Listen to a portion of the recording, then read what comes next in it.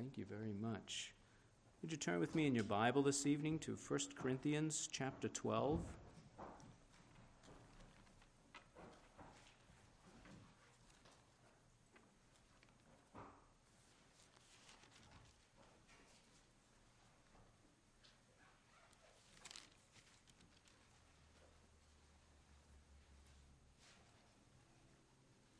First Corinthians chapter 12.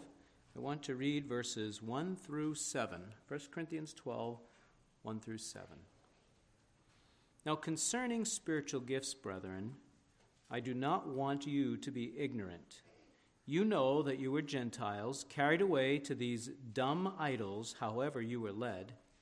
Therefore I make known to you that no one, speaking by the Spirit of God, calls Jesus accursed, and no one can say that Jesus is Lord except by the Holy Spirit. There are diversities of gifts, but the same Spirit.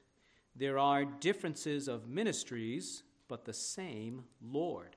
And there are diversities of activities, but it is the same God who works all in all. But the manifestation of the Spirit is given to each one for the profit of all. Let's pray. Thank you, Father, that the local assembly is very near and dear to your heart. It is your plan and your purpose in this age to be a witness and a testimony of a living Savior, Jesus Christ, who is the head of the body. Thank you, Lord, that you have made every provision that we need, that we might not come behind and lack in any way, but that we might be equipped and enabled for all that you have called us to do.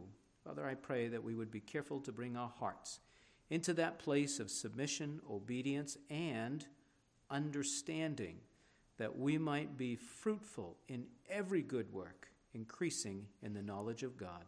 I pray with thanksgiving in Jesus' name. Amen. And so we want to come back to our study on spiritual gifts. We've already studied this. This is a part of our bigger, overarching study on the local assembly. And I know this is coming in bits and pieces. So many things interrupt, but that's okay. I'm keeping track, so you just stick with me as we go through and do some studies on the local assembly, and particularly now spiritual gifts. We're in Romans 12, but I asked you to turn to 1 Corinthians 12 first by way of review, reminder, before we dive back in. The Apostle Paul, writing to the church at Corinth, and they had many, many issues and problems there, strifes, division, immorality, on and on it went, even questioning, listening to those anyways, who questioned the apostleship of the Apostle Paul. On and on it went, the problems that were there. And yet, this was a local assembly of believers in the Lord Jesus Christ.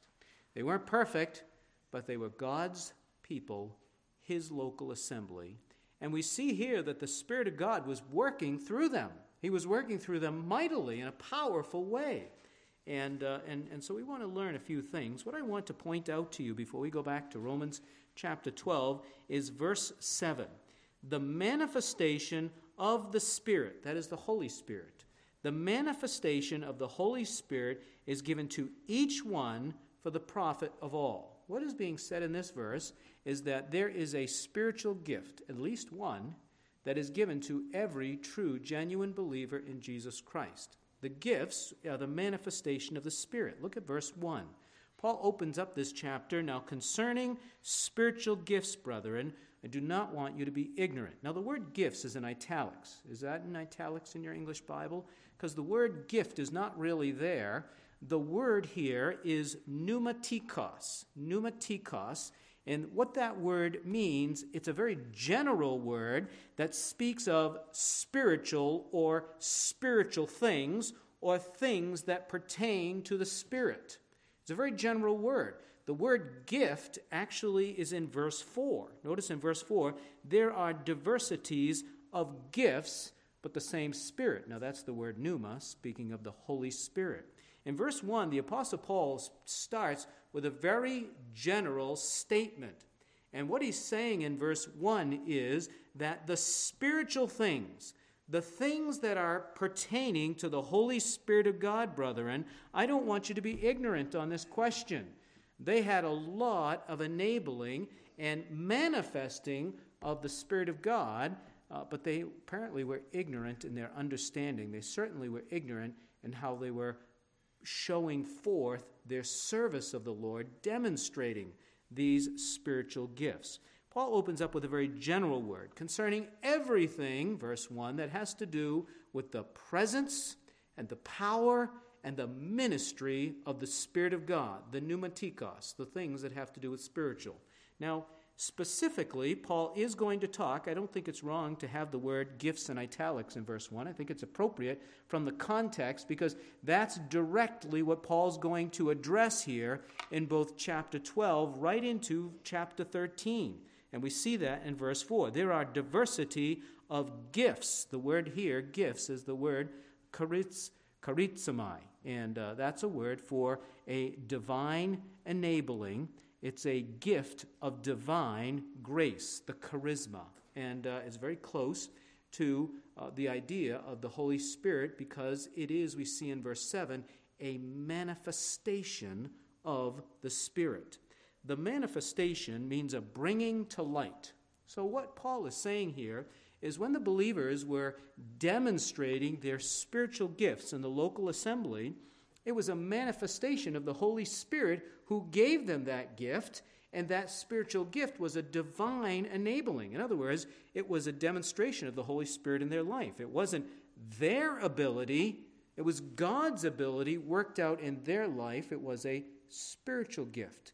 And when they used their spiritual gifts, more appropriately, when God used them by manifesting his spiritual gift in their life, it brought to light the presence, it brought to light the power of the ministry of God. Now, what I'd like to impress upon us tonight, before we turn to Romans 7, is there ought to be a concern for spiritual gifts in the local assembly. Why? It's the manifestation of the Holy Spirit. The spiritual gifts are the bringing to light of the presence and the working of the Holy Spirit in the midst of the local assembly. I think it's wrong, I've already shared this is review, but I think it's wrong for local assemblies where we have little sense of the spiritual gifts to be comfortable with that.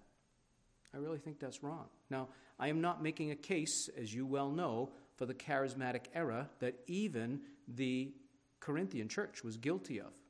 Paul's going to correct that.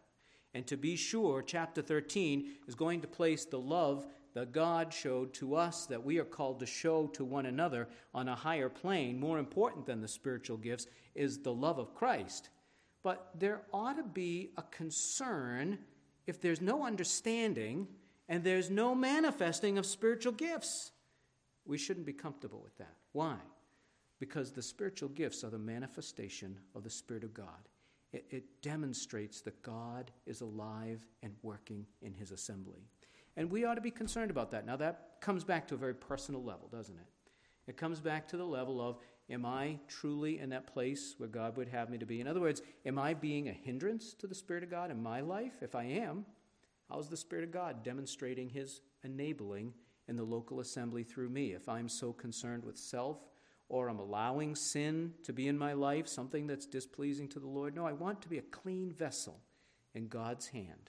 And I want to be available to God. Next, I want to know, am I engaged in service, in ministry? Am I available to be serving the Lord so that he can demonstrate his spiritual gift in my life? Now, when we say in the local assembly, sometimes we might be tempted to think this is just happening when we have a meeting time. Well, that's not always the case. We are the local assembly wherever we are, whenever we are. Is that okay to say that?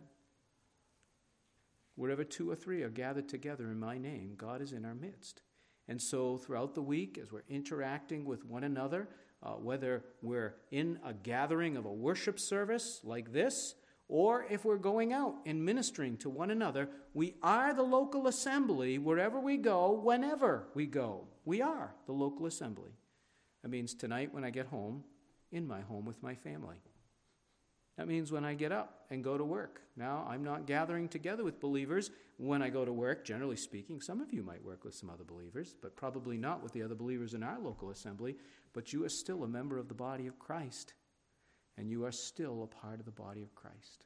And we ought to have that sense The spiritual gifts are the divine enabling where God is working in and through us for the profit, verse 7, of all. The Spirit of God is willing. The question is, are we available? That's important. Well, we want to start with making sure we know the spiritual gifts. Let's go back to Romans chapter 12. Romans chapter 12, I believe that this is the list that is most suited to where we are today, because there's only one gift on this list that is a temporary gift, and that's the first one. We've already looked at it, prophecy. But then gifts number 2, 3, 4, 5, 6, and 7, ministry, teaching, exhortation, giving, leading, showing mercy. These are gifts that should all be present and be manifested to whatever level, degree God the Holy Spirit chooses. It's His demonstration. It's His enabling. They should be present in the local assembly. And so we've already seen prophecy. We've already seen ministry in Romans chapter 12 in verses 6 and 7 and into verse 8. So we want to pick it up in the middle of verse 7 with he who teaches in teaching. The spiritual gift of teaching. These are the gifts. Verse 6, having then gifts differing according to the grace of God. The word gift here in verse 6 is the same word we have back in 1 Corinthians 12, the charisma. It's a gift of divine grace. It's the divine enabling of the Holy Spirit of God. It's of His choosing, working it out. The gift of teaching is the gift of imparting instruction or truth. Teaching, helping people to understand the Word of God. And so that means the one who has the spiritual gift is gifted and enabled by the Spirit of God to explain the Word of God. Gifted and enabled by the Holy Spirit of God to explain the Word of God so that others can understand and grow. And I submit to you, this is a very important spiritual gift. Teaching. Teaching. Why? Because it's through teaching, turn with me to Colossians chapter 1, it's through teaching that we grow. We are being fed, if the teaching is done properly and correctly, as we'll see, we are fed and we are growing, and God has a goal and God has a purpose. We see that here in Colossians 1, 28 and 29. Paul writes, speaking of the Lord Jesus Christ, Him we preach, warning every man and teaching every man. That's our word. Warning every man and teaching every man in all wisdom, that we may present every man perfect in Christ Jesus. Paul goes on to say, to this end I also labor, striving according to what? His working. His working, which works in me mightily. Does that sound like a divine enabling? I believe Paul, among other gifts, had the gift to teach. And many of God's leaders had that gift to teach. And so we teach every man that we may present every man. In our English translation, the word perfect has the idea of mature, literally complete.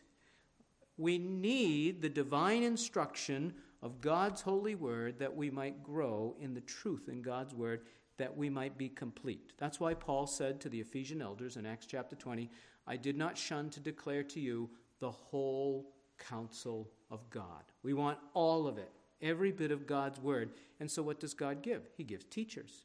He gives teachers so that we might be instructed in the truth of God. Why are we receiving this instruction? Well, because it's good. We need it. Well, because we like it. It makes us feel good when we hear teaching of the Word of God. Why? No. We are receiving this instruction so that we might grow and be complete in Jesus Christ. God wants us to know and understand, have an understanding of His truth so that we can live in the light of that truth, growing and maturing by means of that truth. Now, this means that the hearer has just as important a job as the teacher. You've got to make application of the truth to your life. It's no good if you're just receiving all this instruction and you don't make application.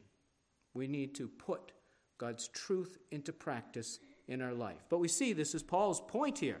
I'm preaching Jesus Christ by means of warning every man and teaching every man, because he had a goal, and that was to present every man to the Lord Jesus Christ mature, complete in Jesus Christ. Look at Ephesians chapter 4. Ephesians chapter 4, verse 11. A number of months ago, we looked at these 4 gifted individuals that the Lord Jesus Christ has given as gifts to the church. And he said in verse 11, he himself, Jesus, it's intensive, he himself gave some to be apostles, some prophets, some evangelists, and some pastors and teachers. Some pastors and teachers. Why? For the equipping of the saints, so that the saints can do the work of the ministry for the edifying of the body of Christ. You have the idea of spiritual growth again. Notice the application is there. The saints who are being taught, they're equipped to do what? Application, the work of the ministry. We're going to work. And as we engage in serving the Lord, the truth that God gives to us through teaching of the Word of God will come to be a reality by way of application in our lives. Having the truth of God to guide me, having the truth of God to help guide others, that we might walk in the way of truth. Let's go to Colossians chapter 3.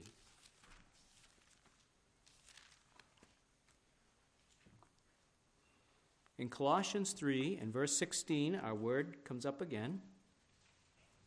Familiar context and verse of Scripture. Let the word of Christ dwell in you richly in all wisdom. You ready? Teaching and admonishing one another in psalms and hymns and spiritual songs, singing with grace in your hearts to the Lord. Now here, music comes into the picture. And we've emphasized here in our ministry how important it is that our music be biblical. Filled with the truth of the Word of God. Not shallow, but deep, rich truth from the Word of God as a part of our singing. So our singing is not only worship, it certainly ought to be that, but it's also used by way of instruction and admonition to the saints. But what I want you to see here in this passage is 2 things. Number 1, we have a responsibility, each of us, to be engaged in teaching. Did you see that? Let the word of Christ dwell in you richly in all wisdom, teaching and admonishing, what's the next 2 words? One another. We have a responsibility. Why am I learning this truth? So that you're ready to teach and admonish others. Don't you remember that this is exactly what was taught in class? This is exactly what was taught from the pulpit just a month ago. Do you remember what was taught a month ago? I really appreciate one man who once said, I grew up in a Christian church and I don't remember every message, not any. He said, I don't remember every message that was preached. He said, but I know this. He said, I feasted on the teaching when it was given, and I allowed it to change my life. He said, for me, I don't remember every meal my mother cooked me ever since I was 7 years old. I don't remember every meal, but I know this. I ate and enjoyed those meals, and I benefited from it. I grew. And that's the idea here. We are to be engaged in teaching, receiving that instruction, and as we apply it into our lives, we're to be growing. But notice how there's a responsibility we have to one another.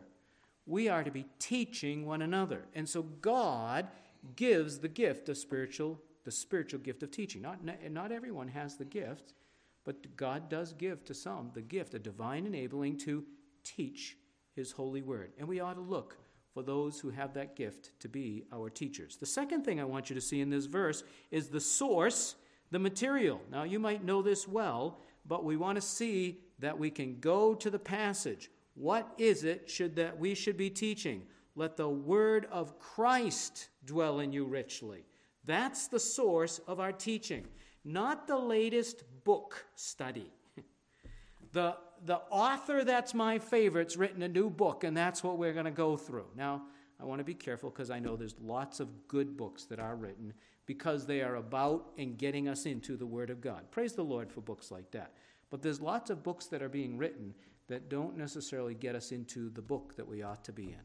What we need is the Word of Christ. It's my heart and prayer when somebody says, well, we're going to do a book study. And somebody says, what book are we going to do? We hear something like, I don't know, Malachi, Hosea. Our book study is going to be Romans. Our book study is going to be Luke. These are the books we want to study. We want the Word of Christ to dwell in us richly.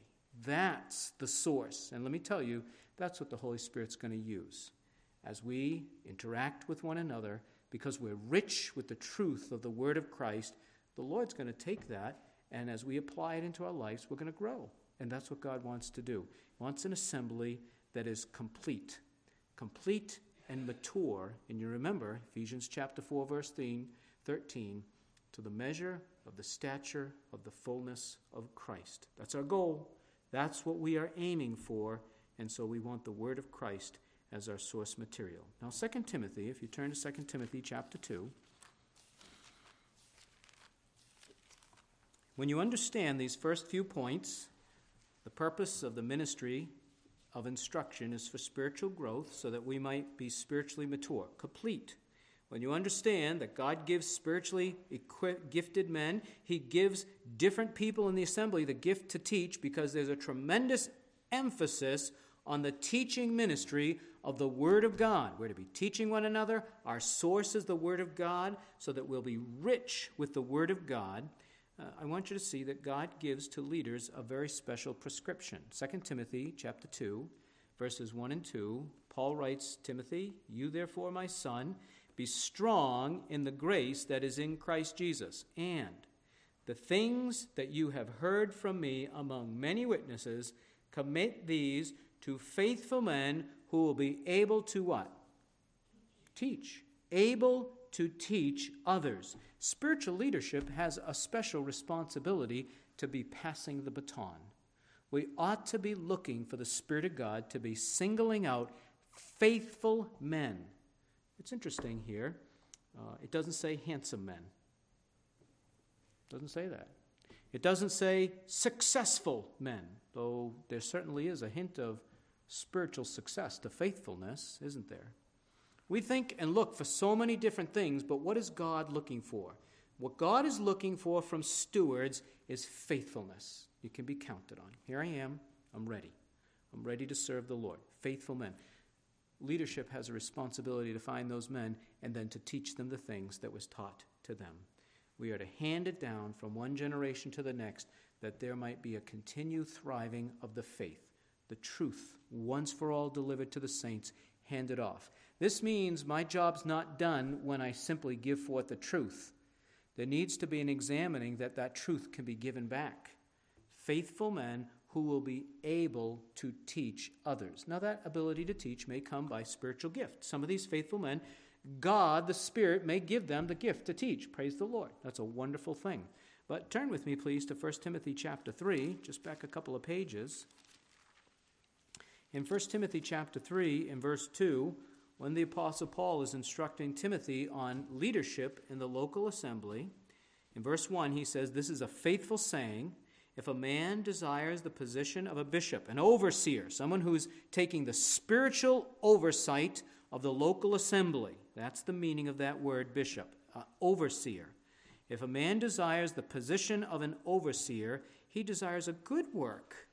An overseer then must be blameless, the husband of one wife, temperate, sober-minded, of good behavior, hospitable. Do you see the next phrase? Able to teach. Able to teach. Now, this word, able to teach, is just a little bit different. It's not just didaskalos. It is didaktikos. So he said, what was the difference between the two? The difference between the two is very subtle, but here it means skilled in teaching.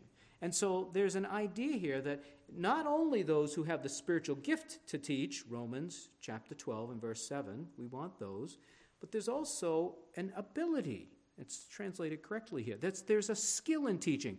Now that means you teach people how to teach, and you give them the opportunities to teach, and then you mentor them in teaching so that they become good teachers. Now, all of this is under the oversight and the ministry of the Holy Spirit of God. One of the very important spiritual gifts to the local assembly is teaching, because the truth of God, the instruction that we have in God's Word, the words of Christ, is vital to the health of the local assembly. May God give us local assemblies that major in, put an emphasis on the teaching of God's holy word. May God motivate us to be in prayer for teachers. We're looking for faithful men. God, give us faithful men. God, give us spiritually gifted men to be filled with the word of Christ and to teach his holy word. And God, here I am. I'm ready to be used by you. I want the word of Christ to dwell in me richly so that I can be engaged in teaching one another. And I want to be involved in God's truth being abundant in the local assembly. May God move our hearts to be in that place of understanding and be engaged in that way with his holy word. As I close tonight, I just want to take a little practical example of this. How important is our Sunday school ministry? Just want to take a real practical, important application. How important is our local assembly? You know, I praise the Lord. I got saved when I was 7 years old. Thank you, Lord, for my mom who led me to Christ. And I started attending Sunday school at the age of 7 years old. And I got to tell you, I loved it. I loved it. And I had teachers who taught me the Word of God. And I drank it up. It's like every opportunity to hear. And they used all kinds of things, flannel graphs and object lessons and all kinds of wonderful tools that good teachers use. Isn't it a blessing? I want to ask you to pray for our Sunday school teachers. Do you know our Sunday school teachers by name? Our helpers in our Sunday school classes?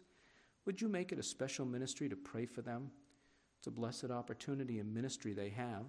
Would you look to be an encouragement to them? Maybe, if you're a parent, or maybe if you're just interested, you'll find out what they're teaching so that when the kids that are in that class come by, you can encourage them in the instruction in which they are being taught. Imagine that. Wonderful application of this truth. Is the word of Christ important to us? Is the teaching ministry important to us? I know it is. May God help us to be supportive and praying for the teachers he's given to us. Let's pray. Father in heaven, I thank you for this blessed spiritual gift. We thank you for the spiritual gifts that manifest that your Holy Spirit is here in our midst and vibrant among us. I pray, Lord, that we would be available to you and that you would work in our ministry and in this local assembly for your own glory, that the name and the testimony of Jesus Christ might be evident to all. I pray that we will grow and be maturing so that we will be complete in Jesus Christ with the teaching that is given to us from your holy word. And Lord, bless and encourage our teachers. It's easy for any of us, no matter what we're doing in the local assembly, whether we're manning the nursery or whether we're cleaning the building, whether we're teaching the truth of the Word of God, or whether we're leading, administrating, whether we're just showing mercy and helping. It's easy for us to be discouraged, and we know Satan wants us to be discouraged. I pray, Lord, that as a manifestation of your Spirit, the presence and the power of the Spirit of God in our midst, that we will be encouraged and that we will be encouraging one another as we seek to serve you. Oh, Lord, we give our thanks to you in Jesus' name. Amen.